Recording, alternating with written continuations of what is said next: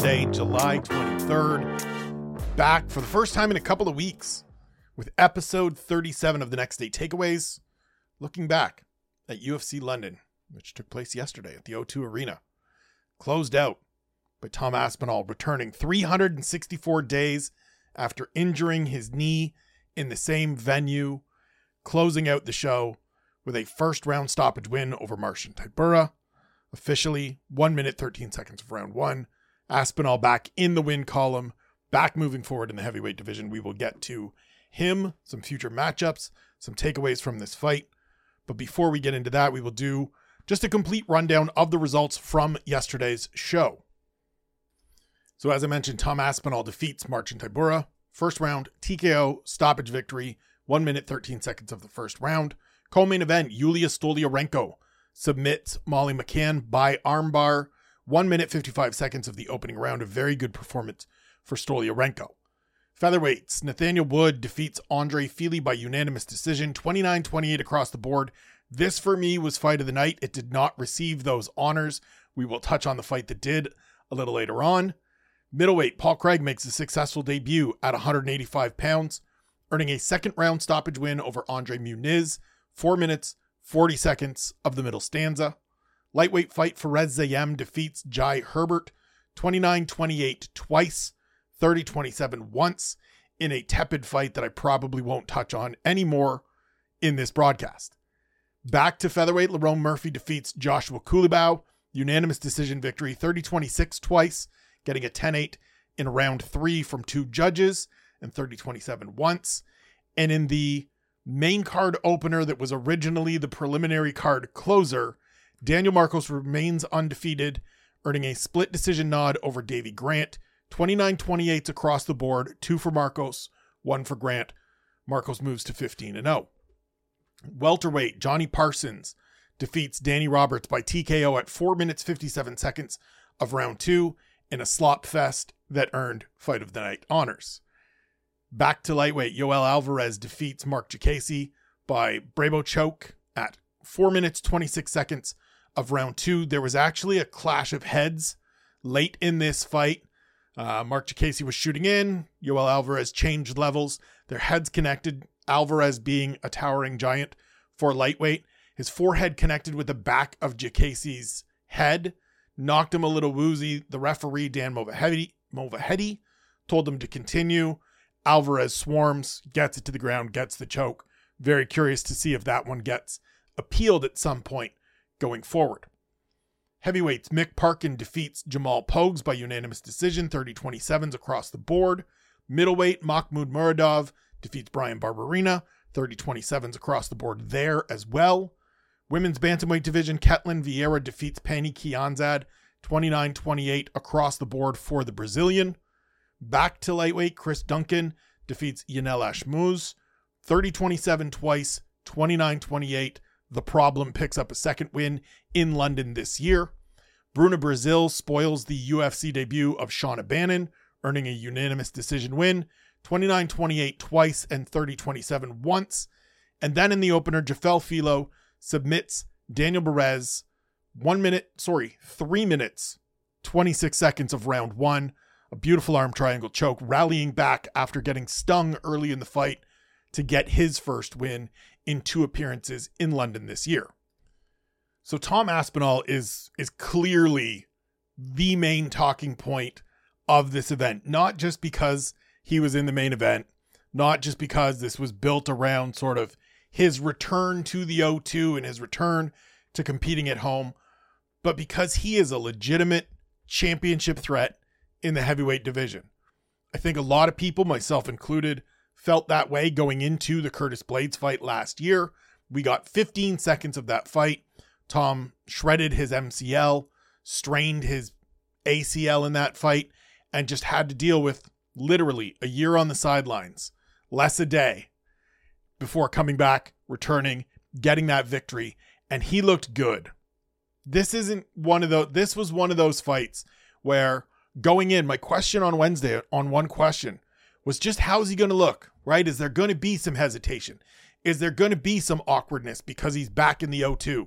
He's back in the same place where this injury happened. The answer was no, and he made that clear right out of the gates by throwing a high kick with the leg that he had shredded his knee on. And so to then go out and beat Marcin Tybura in this way, I understand there are people that will look at Marcin Tybura and say, he's never been a top 5 guy. He's never going to be a top 5 guy. And I don't disagree. That's certainly true. But he's also someone that was 7-1 in his last 8 UFC appearances prior to this, including a win over Sergey Spivak, including a good win over Blagoy Ivanov, Alexander Romanov. He had beaten all the guys in that realm around him, and Spivak, who is now on a nice little run. This was the right fight for Tom Aspinall, and he did the thing that you want to see from a fighter that has as much promise and as much upside as he does, going out and absolutely trouncing Marcin Tybura. He got the microphone at the end of his interview with Michael Bisping, who asked him the obvious, what do you want to do next? Who do you want to fight next? And he said, I'm going to go to Paris. I'm going to watch that fight between Cyril Gane and Sergey Spivak. I'm going to fight the winner, and then I'm going to go fight and beat John Jones and become the UFC heavyweight champion. I love the idea of him going to Paris to watch that fight and face the winner.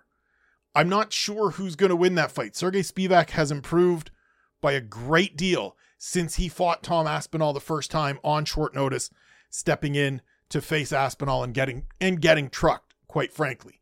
He may beat Cyril Gane, who has shown a difficulty dealing with grapplers. And Spivak has developed into a very, very strong grappler who knows how to play to his strengths, how to get to where he wants to go. So I'm very curious to see how that one plays out. Regardless of who wins, I'm picking Aspinall. And if you put gun to my head right now on July 23rd, 2023, and ask me who's going to be the heavyweight champion in 2 years' time, I'm going to pick Tom Aspinall. I think he is that good. I think he is that legit. I have always liked, from the limited times I have talked to him and the various fights of his that I have watched and interviews and different things, I have always loved his approach. I love the athleticism, the diversity of skills. And I think the one thing that still makes me so high on Tom Aspinall, and it's something he and I have talked about a couple of times, we still haven't seen the full complement of what this man can do because we haven't had to. He's been that dominant. He's been out of the first round once in the UFC. He has been that good. There are still pieces of his game that we haven't gotten to see. And they're parts, in my opinion, that are really good. We've seen a little glimpse of the grappling, right? Took Alexander Volkov down, submitted him with a straight armbar, which is a submission you don't see all that much in the UFC. But I think there's even more there with Aspinall. And so whether it's Cyril Gane or Sergey Spivak, I think that is the right direction to go. Winner of that then fights for the heavyweight title. Now, I'm not sure that John Jones is sticking around. I don't necessarily believe that John Jones hangs out beyond Madison Square Garden in November. I think if he wins, rides off into the sunset and says, I have set the bar really high for all these GOAT discussions. I was the undisputed, dominant, unbeaten in the division light heavyweight champion. After 3 years away, I returned, went up to heavyweight, ran through Cyril Gane that you all said was really good, defeated the man known as the greatest heavyweight in UFC history, Stipe Miocic, and so I'm out of here. And I wouldn't fault him for it, because I wouldn't want to hang around and see if any of these younger up-and-coming fighters are capable of knocking me off my perch, right? Right now, John Jones has still got that little bit of aura of unbeaten that we haven't seen anybody retire with. Yes, there is the loss on the record, but none of us believe that Matt Hamill beat John Jones, deserved to beat John Jones. It's still one of the worst officiating decisions that I can remember in my MMA watching career. So to go out on top, win world titles in 2 weight classes makes a whole lot of sense. Plus, I would want no part of Tom Aspinall or Sergey Pavlovich, which brings us to the big Russian. After the broadcast, as they were wrapping up, sitting at the desk, John Gooden, Paul Felder, Michael Bisping.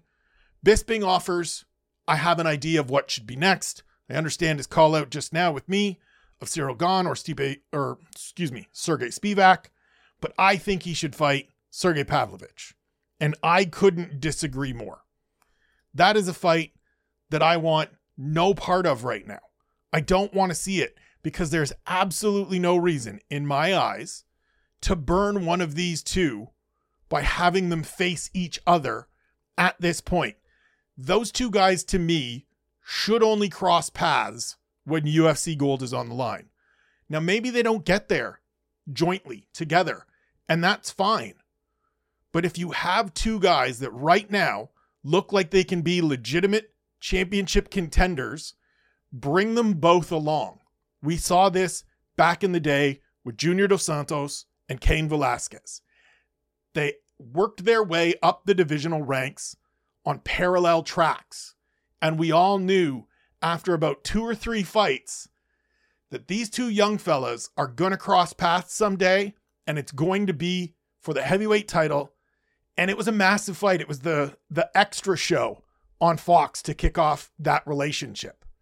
And it had the gravitas that you want a fight like that to have. Antoine Jackson and I on Wednesday, when we taped the special Keyboard Kimura podcast, talked about big fights getting to feel big. This to me is the same thing. Running Tom Aspinall and Sergey Pavlovich as the main event of an ESPN show or an ABC show in some place that isn't either of their home locales doesn't make sense to me. They're both on really great runs. And I know that Pavlovich has lost once before, and that was in the UFC, but I still to this day throw that one out because it was thrown to the wolves against Alistair Overeem in Singapore. It didn't make sense. It was an understandable loss. He has been absolutely phenomenal since. Keep them running in parallel tracks. Have them cross paths when the title is hanging in the balance, because I think they're both good enough to get there. And I think John Jones is going to leave after beating Stipe Miocic at Madison Square Garden. Yulia Stoliarenko's win. I'm happy for her to get a victory. I talked to her before the fight. She was very excited about getting down to flyweight, figuring it all out, getting a chance to really get to a division where she feels her skills will translate best. So far, so good. Did what she needed to do, met Molly McCann in the center, happy to exchange with her early. Once she got it to the ground, it was an absolute wrap. My takeaway from this fight, though, and I said it to Harry when we were kind of chatting as we were watching the events, and the UFC rolled that sort of highlight reel of Molly McCann in London the previous year. It's crazy to me how there are times when the UFC understandably gets all in and all the way behind marginal fighters. And I don't say that to be a jerk, but Molly McCann is a marginal fighter. Way too much was made of her victories over Luana Carolina and Hannah Goldie. The Hannah Goldie win was handpicked for her. And at the time, I remember Miranda Maverick being like, I want that fight. And yet they're bringing her a straw weight to beat up at home. And that's what it was. And we saw the limitations against Erin Blanchfield. And for anybody that wants to say, well, she was thrown in too deep and that was just meant to elevate Blanchfield, fine. We knew it was a bad matchup at the time. This one shows you that there are massive holes in Molly McCann's game that still remain to this day that shouldn't still be there to this day if she's more than just this person. And so I understand there being local favorites and fan favorites, and you keep rolling her out there. You continue to give her opportunities. Maybe you even give her favorable matchups. You keep her away from grapplers and just say, look, this is what we're going to do. But this isn't surprising. I know I picked Molly McCann. I didn't expect Stoliarenko to be able to get through some shots, and she did, so I owe her an apology for thinking she was going to get lit up, but a lot of people thought she was going to get lit up. And Molly McCann either needs to address those errors and address those mistakes, or the UFC needs to make sure that they give her favorable matchups, because you can't continue to roll out this person and bring them in as a co-main event and have a video package celebrating their performances and then they get trucked. We're not going to have to deal with this for a few months at least, because it seems like Molly McCann is probably going to have some ligament damage to deal with and be on the shelf for a bit. But this was a tough performance, and it's going to take, I think there's going to be some soul searching. That's what I'll say. I think there's got to be some soul searching here after this one. Not only did Nathaniel Wood and Andre Fili deserve Fight of the Night honors, both deserve a round of applause. Nathaniel Wood is now 3-0 at featherweight. Despite being slightly undersized, he is using his speed, he is using his diversity of attacks, and his understanding of just constantly working to carry him to victory. This was a super competitive, super fun fight where both guys got hurt, both guys had moments, and Wood was able to kind of steal it away and pull it out in the late stages of the third round. As much as I'm excited for the upside of Nathaniel Wood and the continuing development in this division of Nathaniel Wood, I want to take this time to shout out Andre Fili, because he is one of those guys, and I touched on this earlier in the week, and I touch on this kind of stuff all the time. Andre Fili is 33 years old. He has never won more than 2 consecutive fights in the UFC, and he's only done that a couple of times. He's never lost 2 in a row either, and his record in the UFC isn't great overall. It is, as I look at his record. He has 10 wins. He has 8 losses, 9 losses now, and 1 no contest. So he is a 500 fighter, just about, in the UFC. And I don't give a shit.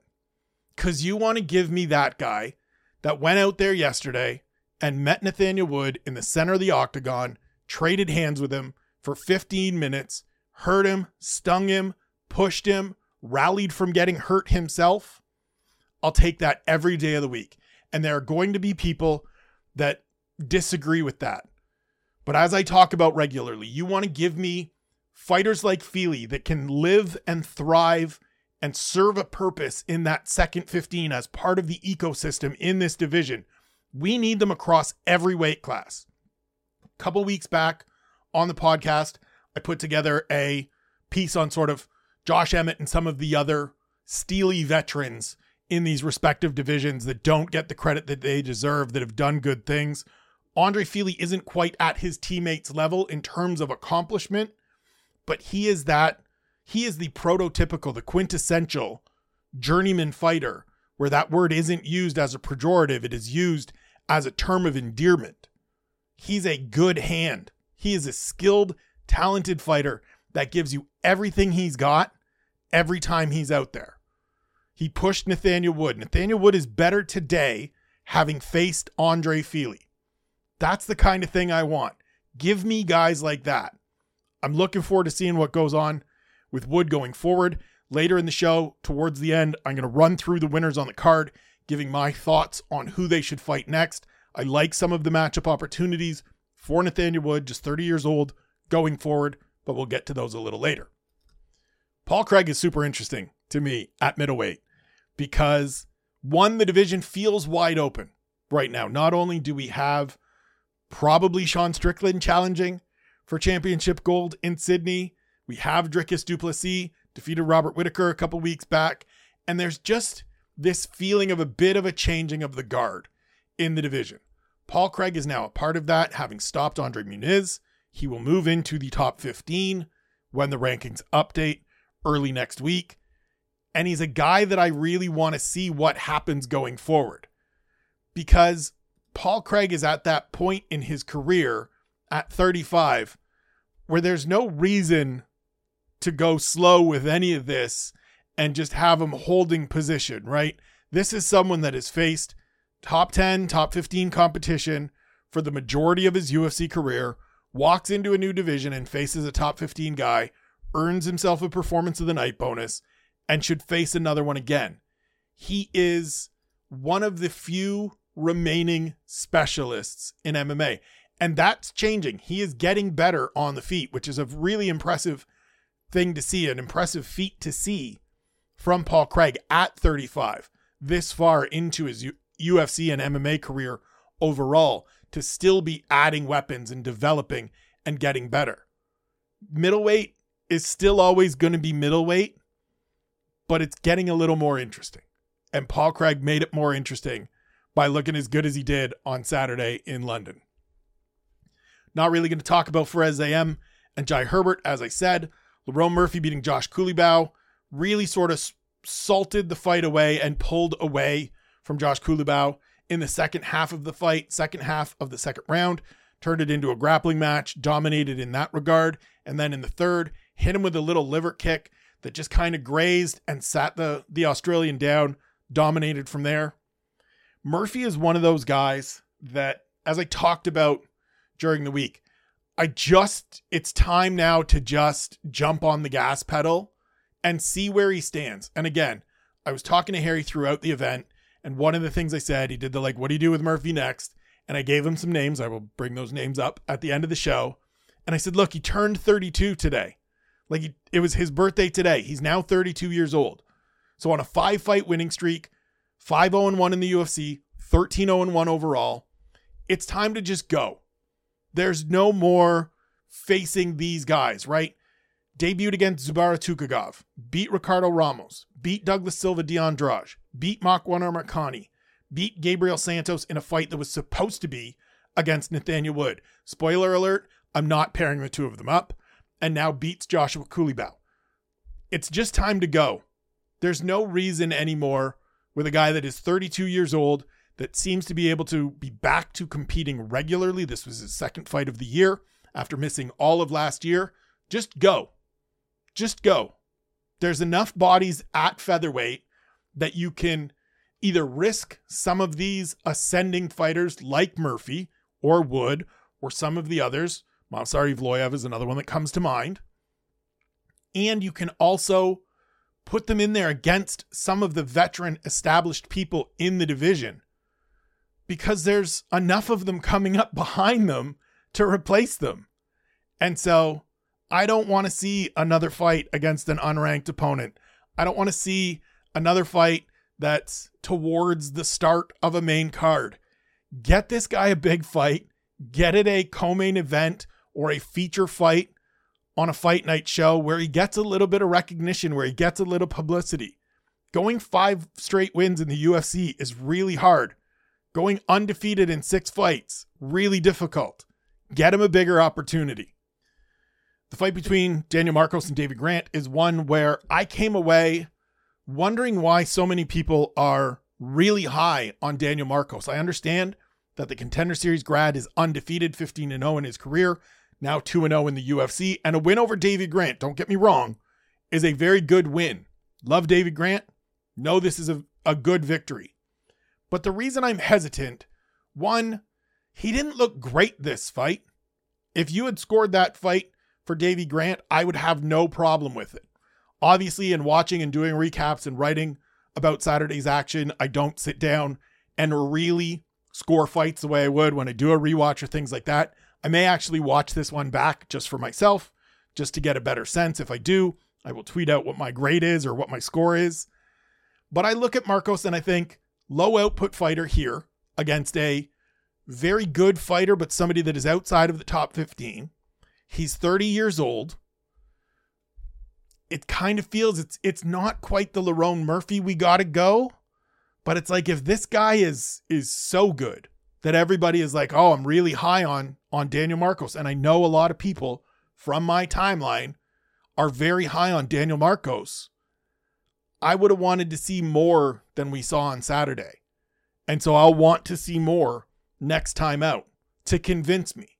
He looked very good against Simon Oliveira in his debut, which now in retrospect feels like him beating up a guy that he's considerably better than.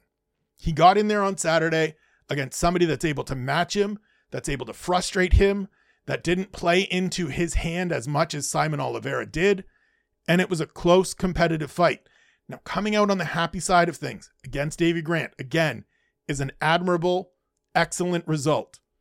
But it doesn't make me believe that you are destined to be a top 15 guy and a big prospect in this division, not when you're 30 years old. Johnny Parsons and Danny Roberts winning fight of the night feels akin to me to Tom Cruise winning Best Actor because he was in Mission Impossible 96 Dead Reckoning Part 1, whatever it's called, and it does great box office. It's taking the sloppy, entertaining, get all the people in the building screaming and yelling because they just want to see guys stumbling around the cage fight and rewarding it. And it feels gross to me, quite frankly. I'm not happy about it. I don't like it. It's never fun to me. And I know that I am an outlier a little bit in terms of what I look for and the things that I value in defining not only fight of the night, but fight of the year, and things that I call great fights versus good fights versus entertaining fights. This to me was certainly entertaining. It was two guys that at some point midway through the first round were like, you know what? This being technical and trying to win this clean isn't working. Let's just throw bombs and try to spark each other out. And then they did that for another just about 7 minutes and change until it ended. But it wasn't a good fight. It was an entertaining fight, sure, but it wasn't a good fight. The best fight on Saturday night was Nathaniel Wood and Andre Fili because it had some of those moments of people getting knocked down and getting hurt, but having to rally back and show resolve and composure and conditioning and skill. And this fight didn't have it. And I know, again, there are a lot of people that love these kinds of fights, and the UFC can reward whichever matchups they want to reward. This to me isn't anywhere near my fight of the night list. I'm going to have to write the monthly report for July after next weekend's pay-per-view. And when I put together the list of like best fight of the month, I generally, as one should, look at what won fight of the night over the course of the month. This one did. It's not even in the running. I can tell you right now, with an entire fight card to go, this one isn't in the running for fight of the month, even though it was fight of the night on Saturday.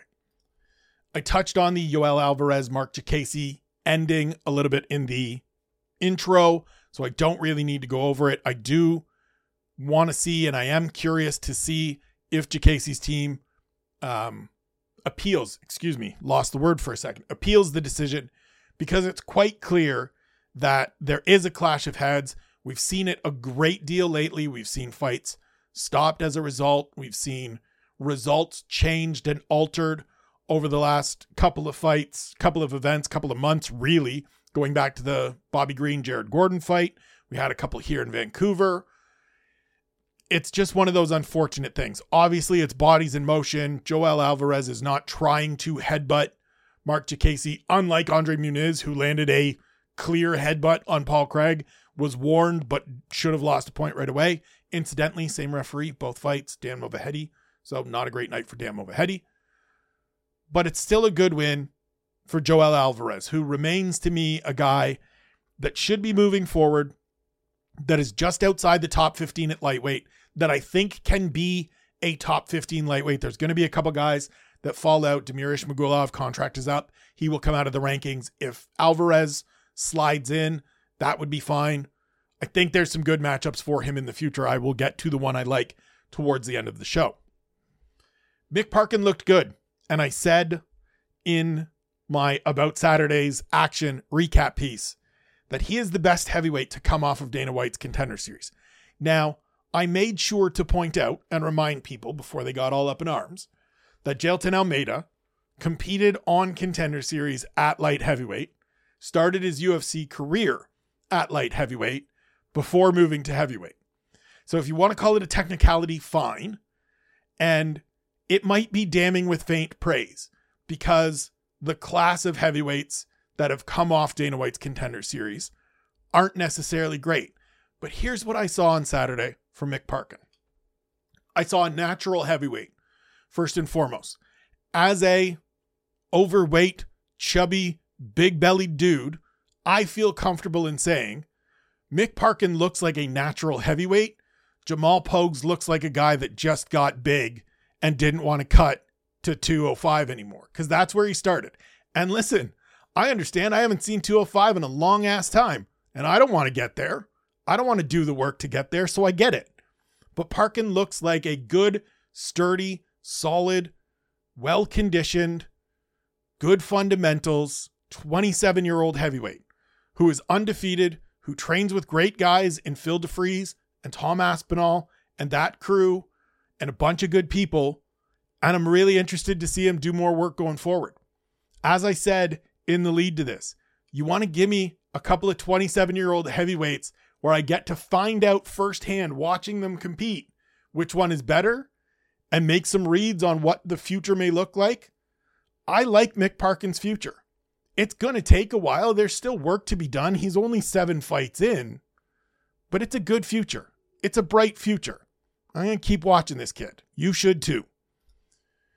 Mahmoud Muradov and Brian Barberena. The takeaway for me from this fight is really that Bam Bam is going to have these sorts of issues at middleweight. You know, I'm a big Bam Bam guy. He's somebody I have talked to a great deal, have a great deal of respect for, appreciate all the time he has given me over the years. But this was one of those fights where he's in against a better athlete. He's against a longer, rangier, stronger fighter who is able to just outwork him both technically and distance-wise. It's always going to be hard for Brian at this weight class because he is comparatively undersized. He's not a little guy by any stretch, but Muradov has a great big reach. There are going to be guys in that mid-pack and above of middleweight that are just better athletes that could, if they didn't want to cut weight, compete at 205, right? This is the rub of guys like Bam Bam going up and fighting in what probably should be his natural weight class. A bunch of other folks aren't. They're all cutting down a whole grip of weight, and it makes these things really difficult. He got dominated from start to finish. Not dominated. He was handily beaten. There was no point in this fight where you thought Bam Bam was winning or going to win or having any great extended success. He's tough as nails. He's durable as shit. I love the guy, but this is going to be a hard transition. And I want to see what comes of this first trip up to middleweight. I'm going to reach out at some point once he gets back. I want to give him a couple of days at least, but I want to have that conversation. And he's always been someone that has been good with me about having those conversations. If he is interested, I will bring him back on a conversation with to have that conversation and find out his thoughts on his first fight at middleweight.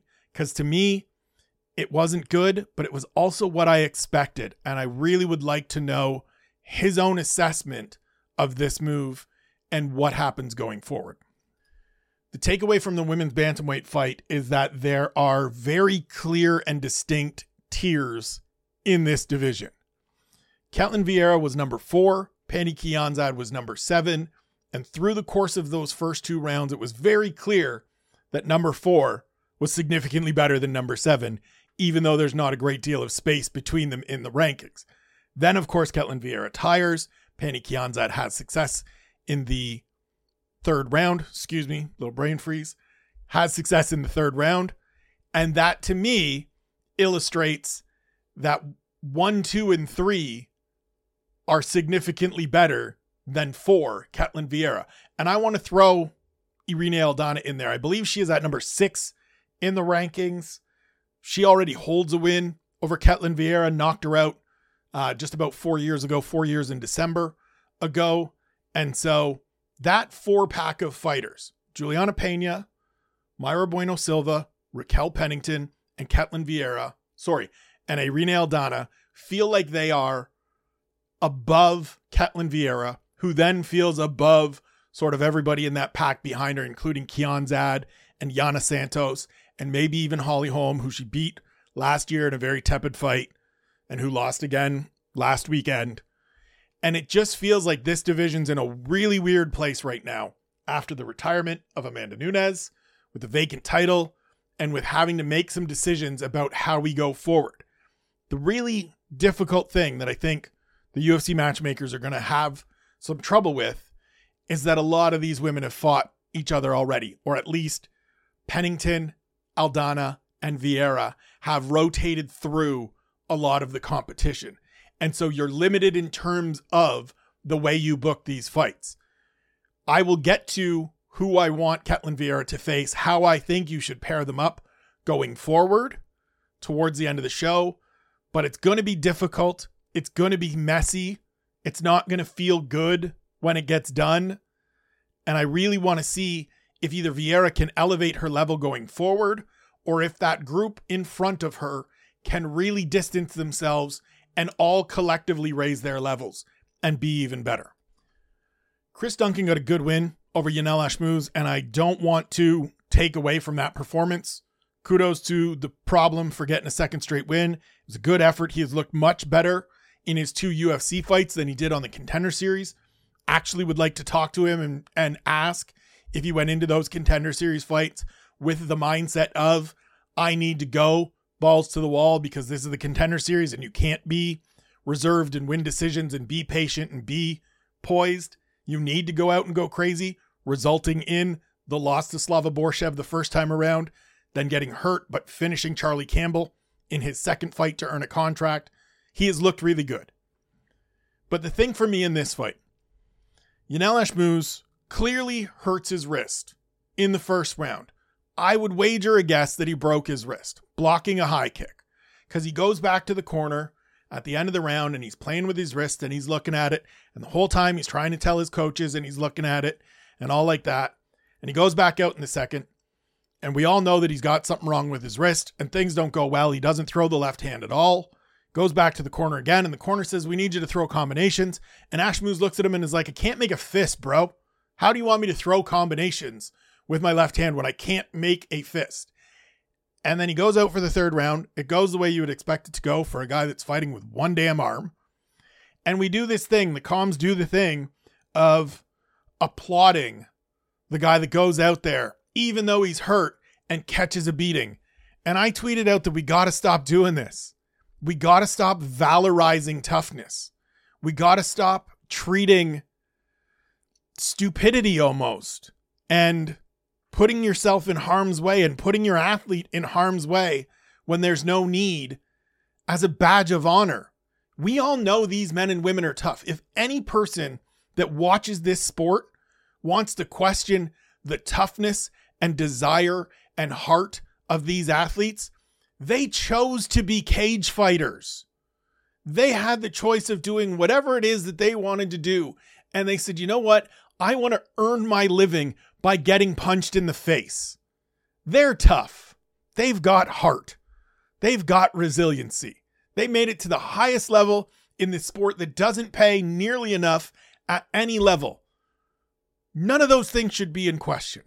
And so if somebody's hurt and somebody can't go out there and have full use of all of their weapons, their coaches need to stop the fight. Because Ashmouz isn't going to go into his corner, and very few fighters will go into their corner and say, hey, I need to be done. I can't continue. Because they've been told forever, drilled in their head, you do not quit. It's why we hear, I'm going to go out on my shield. I'm not going to tap. You're going to have to kill me. All of that rhetoric. It has been hardwired into their head that you do not quit. You continue fighting. But as the corner, and as the people that are watching the fight, even the officials watching cage side, you got to protect that athlete. And if he tells you in the corner that I can't make a fist, and he's coming off 5 minutes where he didn't throw that left hand once, protect your athlete. We don't need him to go out there and get a merit badge for being tough by trying to fight Chris Duncan with one hand. We know he's tough. He was 7-0 coming into this. We know he's tough. Protect him. And we got to stop making toughness and durability and the ability to catch a beating this thing that we praise people for.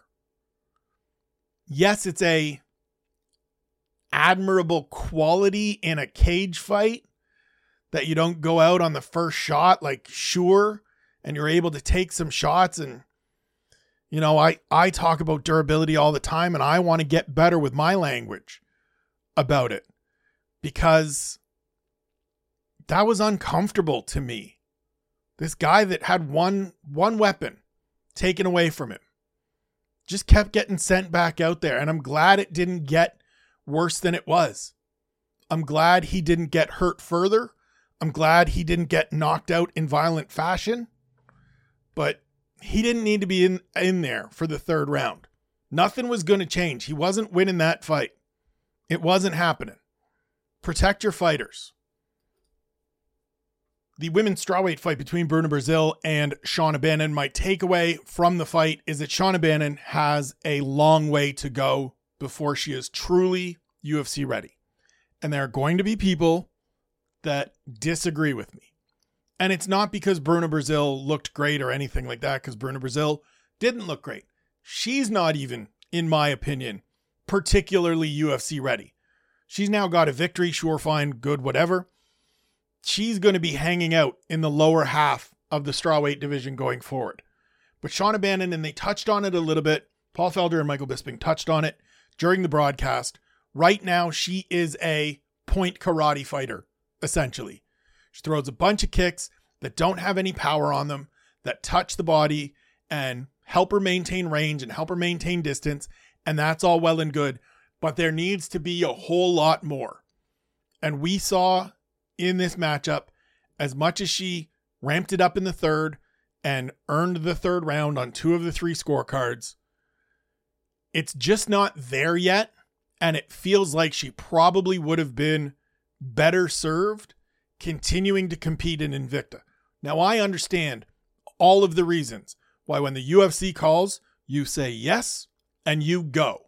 We don't have to debate that part of it. What's going to be interesting to me is how these next couple fights go. Because if the UFC wants to give her a long leash and allow her to develop and allow her time, afford her opportunities to get better, great.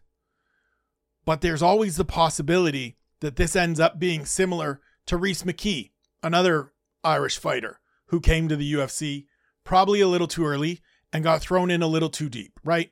We can take away the Khamzat Chimaev fight because that was nonsense and crazy and 10 days notice and against the guy that's way too good for him. But his second fight was against Alex Morono. It was a competitive fight, and then Rhys was let go, goes back to Cage Warriors, has some success, was re-signed, is going to fight in Paris against Angelosa, and I want to see how that goes because I have opinions and thoughts on that, but we'll save those for September. But he struggled as well, right? And it felt like it was just a little bit too soon. Just not quite ready to be there. And I get it. You go because this is where you want to be. This is where the pay is the best. As much as that is hard for people to accept and understand because the pay isn't great. But it just feels like Shauna Bannon, for all the hype and attention and promotion, myself included, I was really interested, really curious to see how this goes. She's not there yet. And I want to see what the development is like over the next 18 months, over the next 3 fights, to see where she can get to and see if she can take this up a level. Because if she can't, it's going to be a short, unproductive stay in the UFC. I owe Jafel Filo an apology. Leading up to this fight, I talked about how in the fight with Muhammad Makayev earlier this year in London, it felt like he kind of quit a little bit when there was a face crank and neck crank put on him late in the round after he failed to complete the knee bar that ripped up some of Makayev's knee and has had him not on this card, quite frankly. But he went out and he dealt with some really hellacious body shots from Danny Perez in the first round. Got dropped a couple of times, but recovered, recuperated, and went on the offensive and got himself an arm triangle choke 3 minutes and 26 seconds in. Filo is one of those guys to me that is so needed in the flyweight division. And this is where a developing division, you start to add these guys now. Flyweight is still a little bit behind all of these other established weight classes because we had the moment where the UFC thought about doing away with it. And they purged some of that veteran class, some of that journeyman class, the good hand group that would otherwise still be in the UFC competing, or maybe wouldn't, but you know what I mean, right? The guys that are outside of the top 15, but that give you depth to the division. I think Filo is going to be one of those guys. He's 30 years old already. There's limited room to grow. There's limited upside for him, I think, in the division going forward. But that doesn't mean he can't have a productive UFC career. That doesn't mean he can't be a useful, vital member of this weight class.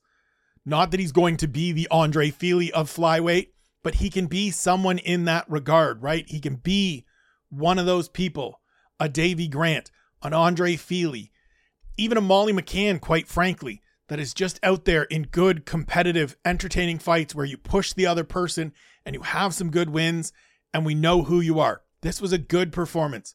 He dealt with some adversity. He came back and got a win. I apologize for questioning his heart in the lead up to this. As I just said with Yanel Ashmouz, all these guys got hurt. I got to stop. I can only look after me. I can only worry about my words, my lexicon, my language. I will take that out of my vocabulary going forward. Congratulations, Jafel Filo.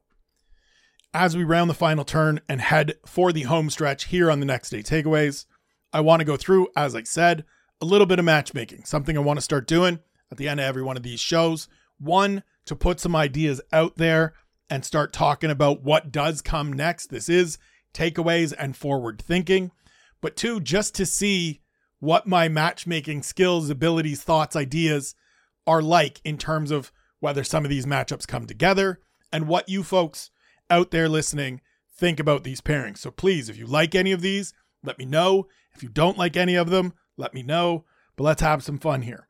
So as I mentioned earlier, Tom Aspinall against the winner of the Cyril Gane Sergey Spivak fight makes all the sense in the world to me. Yulia Stoliarenko, it's her first win at flyweight. It's her first fight at flyweight. She's still just 2-6 in the UFC. So there's no need to go crazy. There's no need to rush her in against anyone of great consequence in the division.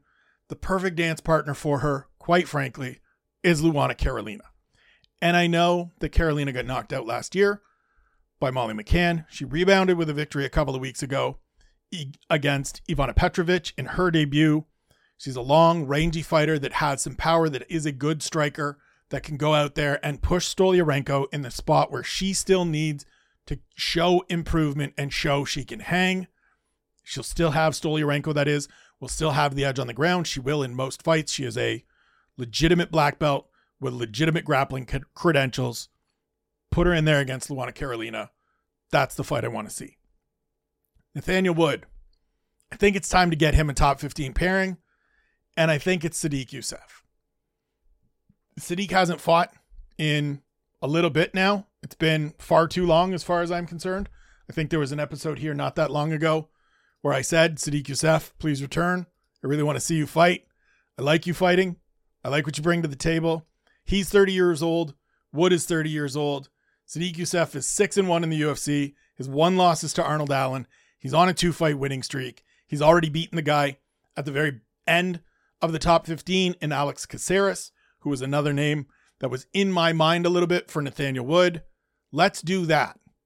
Let's do that. It's been since last October, since Sadiq Youssef fought. Let's get him out there. That's the fight I want to see. I think it would be a fun, competitive fight between two guys that are very good everywhere.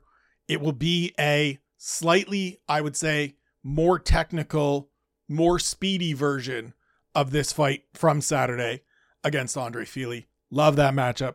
The prospect gets a top 15 opponent, and we find out if he's able to be a top 15 fighter in the featherweight division. Makes a whole lot of sense to me. As I mentioned with Paul Craig, no need to go slow.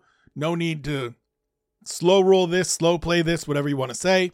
35 years old, just defeated number 14 in the division, will climb into the top 15 himself. Let's give him Jack Hermanson.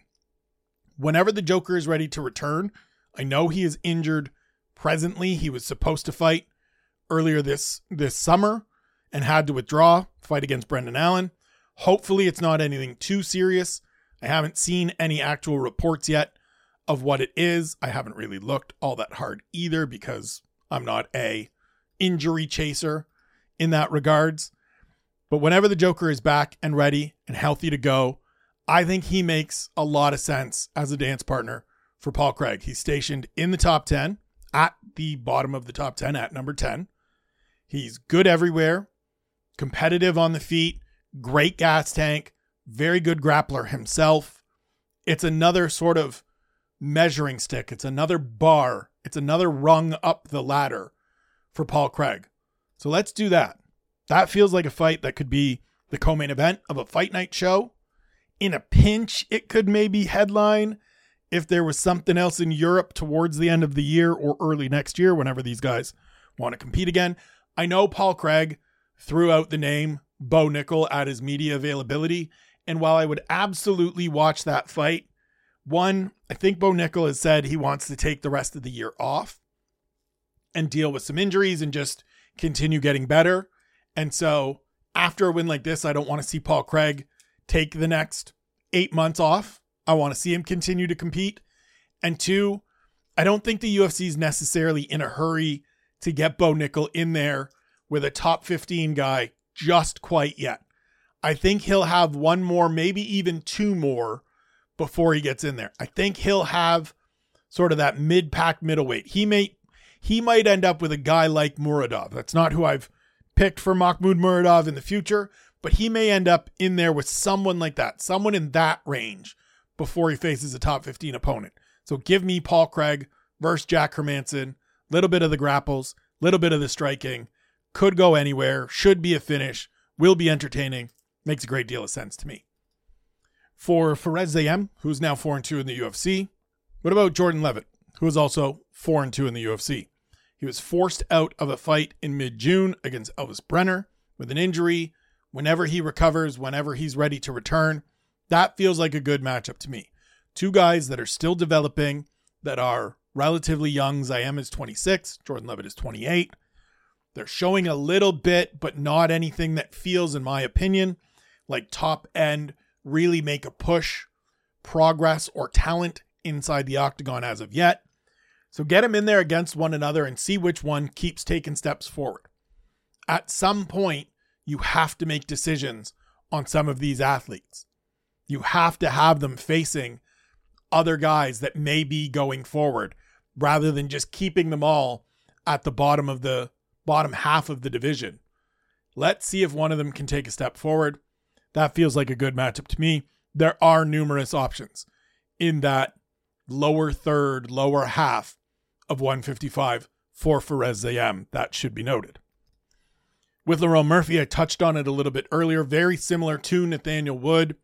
Let's just go. Let's just figure this out. And so I've actually got two names.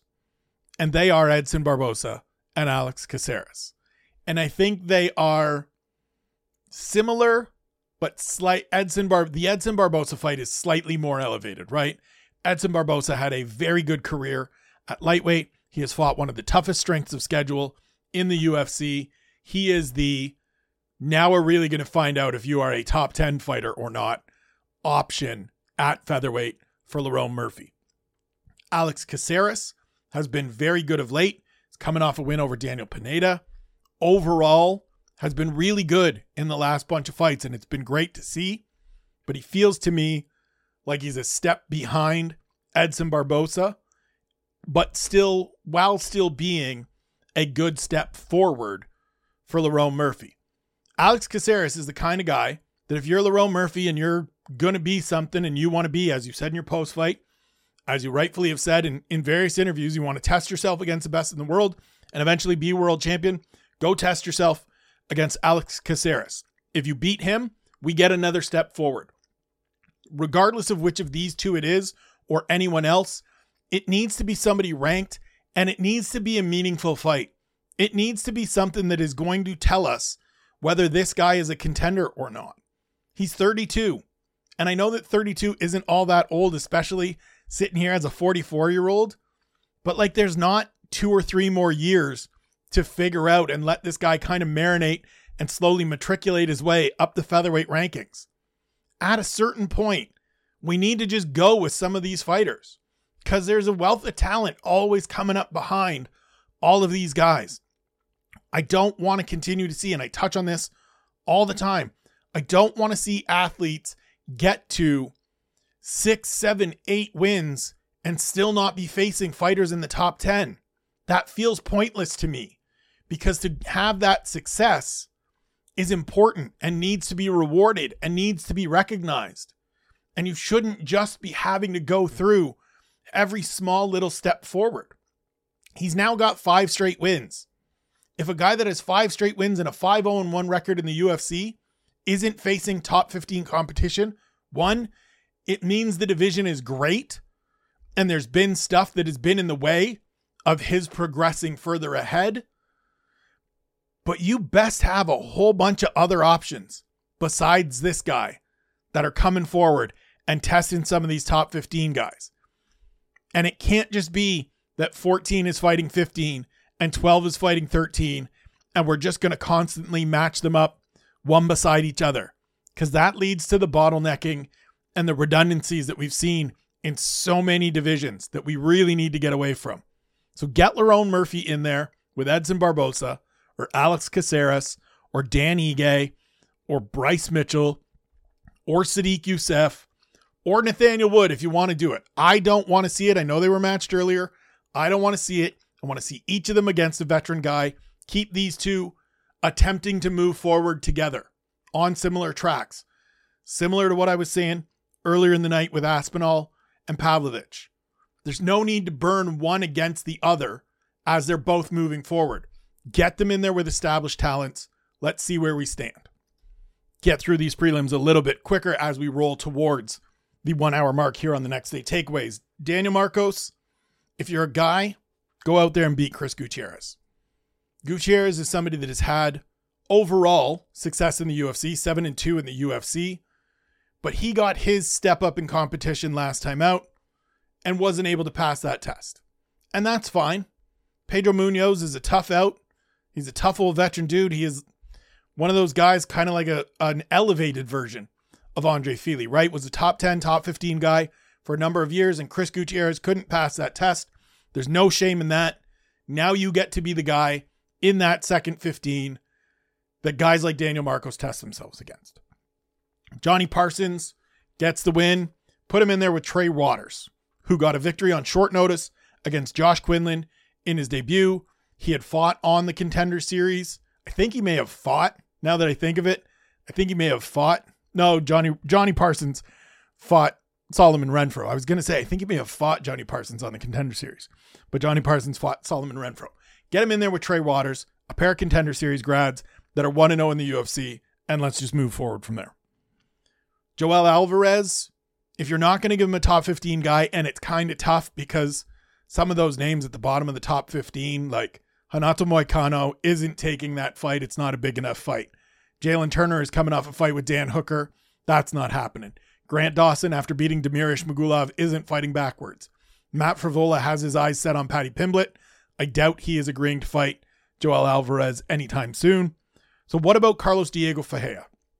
He's coming off the knockout win over Michael Johnson. He was a top 15 guy for a number of years. He will push Joel Alvarez in areas on the ground. He's clearly has power from that knockout win over Johnson.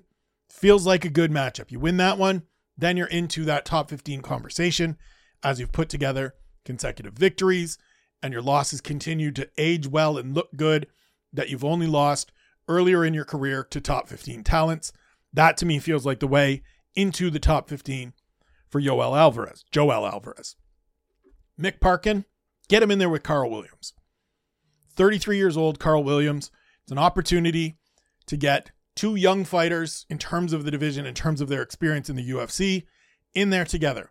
I know I have said multiple times here that I don't want to put people together when they're on ascending upward tracks. This early in Mick Parkin's career and this early in Carl Williams' UFC tenure, it's okay. Because Carl Williams struggled against Chase Sherman. And if you're going to hang around after struggling against Chase Sherman, I want you to beat somebody that I think has some upside. And if you're Mick Parkin, you get a guy that's unbeaten in the UFC, 1-0 in the UFC, has a win, looked okay, but feels like a guy you can go out and beat. So let's do that. As for Mahmoud Muradov, what about Marc-Andre Barriault? Powerbar is coming off a good win out here over Eric Anders. He is another one of those middle of the middleweight division kind of fighters. Ultimately, he has been a 500 fighter in the UFC. He is 5-5-1 in the UFC. Seems to be putting it together a little bit more. Seems to be getting a little bit more refined. He, like Muradov, already into his 30s, hasn't advanced beyond this middle of the pack. As much as I know he would probably like something a little further up the line, this feels like the right kind of fight for each guy for me before we move them forward. If you want to do someone a little bit sexier, a little bit more interesting, what about Jun Young Park? Iron Turtle just got a stoppage win last weekend against Albert Duraev in Las Vegas. He's 7-2 in the UFC. I think he should get someone a little further up the food chain. So I like the Marc-Andre Barrios idea, but those are sort of the range, and that's sort of the options for Mahmoud Muradov after beating Brian Barberena. The UFC is going to Sao Paulo, Brazil on November 4th of this year for a fight card that is going to be headlined or scheduled to be headlined by a heavyweight fight between Curtis Blades and Jailton Almeida. And I think Mayra Bueno Silva and Ketlin Vieira should be the co-main event of that fight. That means that I think you do Raquel Pennington and Juliana Pena for the vacant bantamweight title. As much as I love Mayra Bueno Silva coming out and being like, Juliana's talking like she's got the belt. She's not the champion. She's coming off a loss. I don't know what makes her think she can call the shots. I think she has the name appeal and the built-in recognition with the audience to be involved in that fight. She was supposed to fight for the title out here in Vancouver. There's no way that the vacant title fight isn't going to include her. As much as I think you could get Mayra Bueno Silva into that fight, and I think she deserves it, as I said on Monday, I think that win over Holly Holm puts her in that conversation and could truthfully put her in the title fight. The reason I haven't is because Ketlin Vieira faced Raquel Pennington earlier this year, so you can't do that fight again already, and she's already faced and lost to Irene Aldana. Doesn't feel like you can do that fight again at this point. I know it's been 4 years by the time December rolls around, so maybe you could do that fight 4 years later in Sao Paulo, number one contender, whatever you want to decide there. But it just, the options for Vieira don't feel as good as they do for some of these other athletes. And so I think you put her in that important spot against Bueno Silva in Sao Paulo, Brazil versus Brazil in Brazil, with a title shot on the line to bolster out that card and make it a little bit stronger of a fight night event. Chris Duncan is a 30-year-old lightweight. He is 2-0 in the UFC. Alexander Hernandez is a 30-year-old lightweight who is coming off a win over Jim Miller, and he has not elevated himself into that top 15 that a lot of people expected him to get to at some point in his career after debuting with a win over Beneil Dariush. Stick the two of them in there, see which one WrestleBox is better than the other, and the winner keeps going forward. Sometimes it can be that easy. Bruna Brazil is now 1-0. Stick her in there with Diana Belbita. Belbita got a unanimous decision win over another Brazilian, Maria Oliveira, out here in Vancouver at UFC 289. She has won 2 of 3 since moving to strawweight. It just feels like, let's just see what Bruna Brazil's got. Diana Belbita is good enough to push her, and if Brazil isn't capable of beating Diana Belbita at this point in her development, in her career, it tells us everything we need to know about her as a prospect right now in the UFC. Feels like an easy fight to make. Relatively similar timeline, 6 weeks separating the two of them in terms of fights. You could even do that one on that Sao Paulo card as well. Brings us to Jafel Filo, coming off a win over Danny Perez here in London. Get him in there with Clayton Carpenter. As I said a little earlier, feels like Filo is going to be one of those guys that is just kind of the veteran hand in a division where he's tough, he's durable, he's dangerous. I just used durable and tough. God damn, that's going to be hard. He's a competitive fighter that is well-rounded and capable, we saw in the Muhammad Makayev fight, of pushing very good talents, of forcing good talents to find certain reserves to get to where they need to go. Clayton Carpenter won his debut. He was unable to compete earlier this year in a fight that involved a couple different shifts in opponents. It got to Steve Erceg at one point. Astro Boy wasn't able to compete. He ended up coming out here to Vancouver and beating a top 15 fighter. So he's out of the mix for Carpenter at this point. Philo feels like a good, seasoned, experienced fighter. Carpenter's 7-0, full of confidence, trains at the MMA lab. Get him in there with an experienced veteran just to see what this kid has. As much as it sucks for Jafel Philo to constantly be the guy that is being used as the litmus test, if you go out there and beat a couple of these kids and you go out there and beat a couple of these emerging fighters and guys that are young and undefeated and show some promise, then you get your opportunities. That's how he's going to have to get his opportunities. He's not going to get rolled out there against an established name in the division. He's going to have to go through 2 or 3 more of these young, talented fighters before getting in there with a ranked opponent again. And with that, we are through for episode 37 of the Next State Takeaways. Appreciate you listening as always. You can check me out, all of the work here on the Substack page, spencerkite.substack.com. Subscribe for free for $5 a month, for $50 for the year. Any way you sign up, you get all the content into your inbox, except for the paywall stuff on Monday. That goes to only the folks that are paying for their subscriptions. I got to give them something. I appreciate their patronage, so they got to get a reward of some kind. That is the Keyboard Kimura podcast on Mondays and some other stuff as I get doing a little bit more, as I get into a nice rhythm here now that I'm back into the flow of things this week. Follow the guys at onebonebrand.com for all your apparel needs. There is more stuff coming down the pipe that I am so excited about. Within the next year, I will bet you that I can wear an entire head to toe, top to bottom, every level, every layer, full One Bone outfit. And I'm looking forward to it. It's great stuff. If you do, check them out. If you do want to try the gear, ESK20 at checkout to get 20% off your order and let them know that you heard about them from me. Always supporting the brand, always supporting the community. Go check them out. Follow me on Twitter and Instagram at Spencer Kite.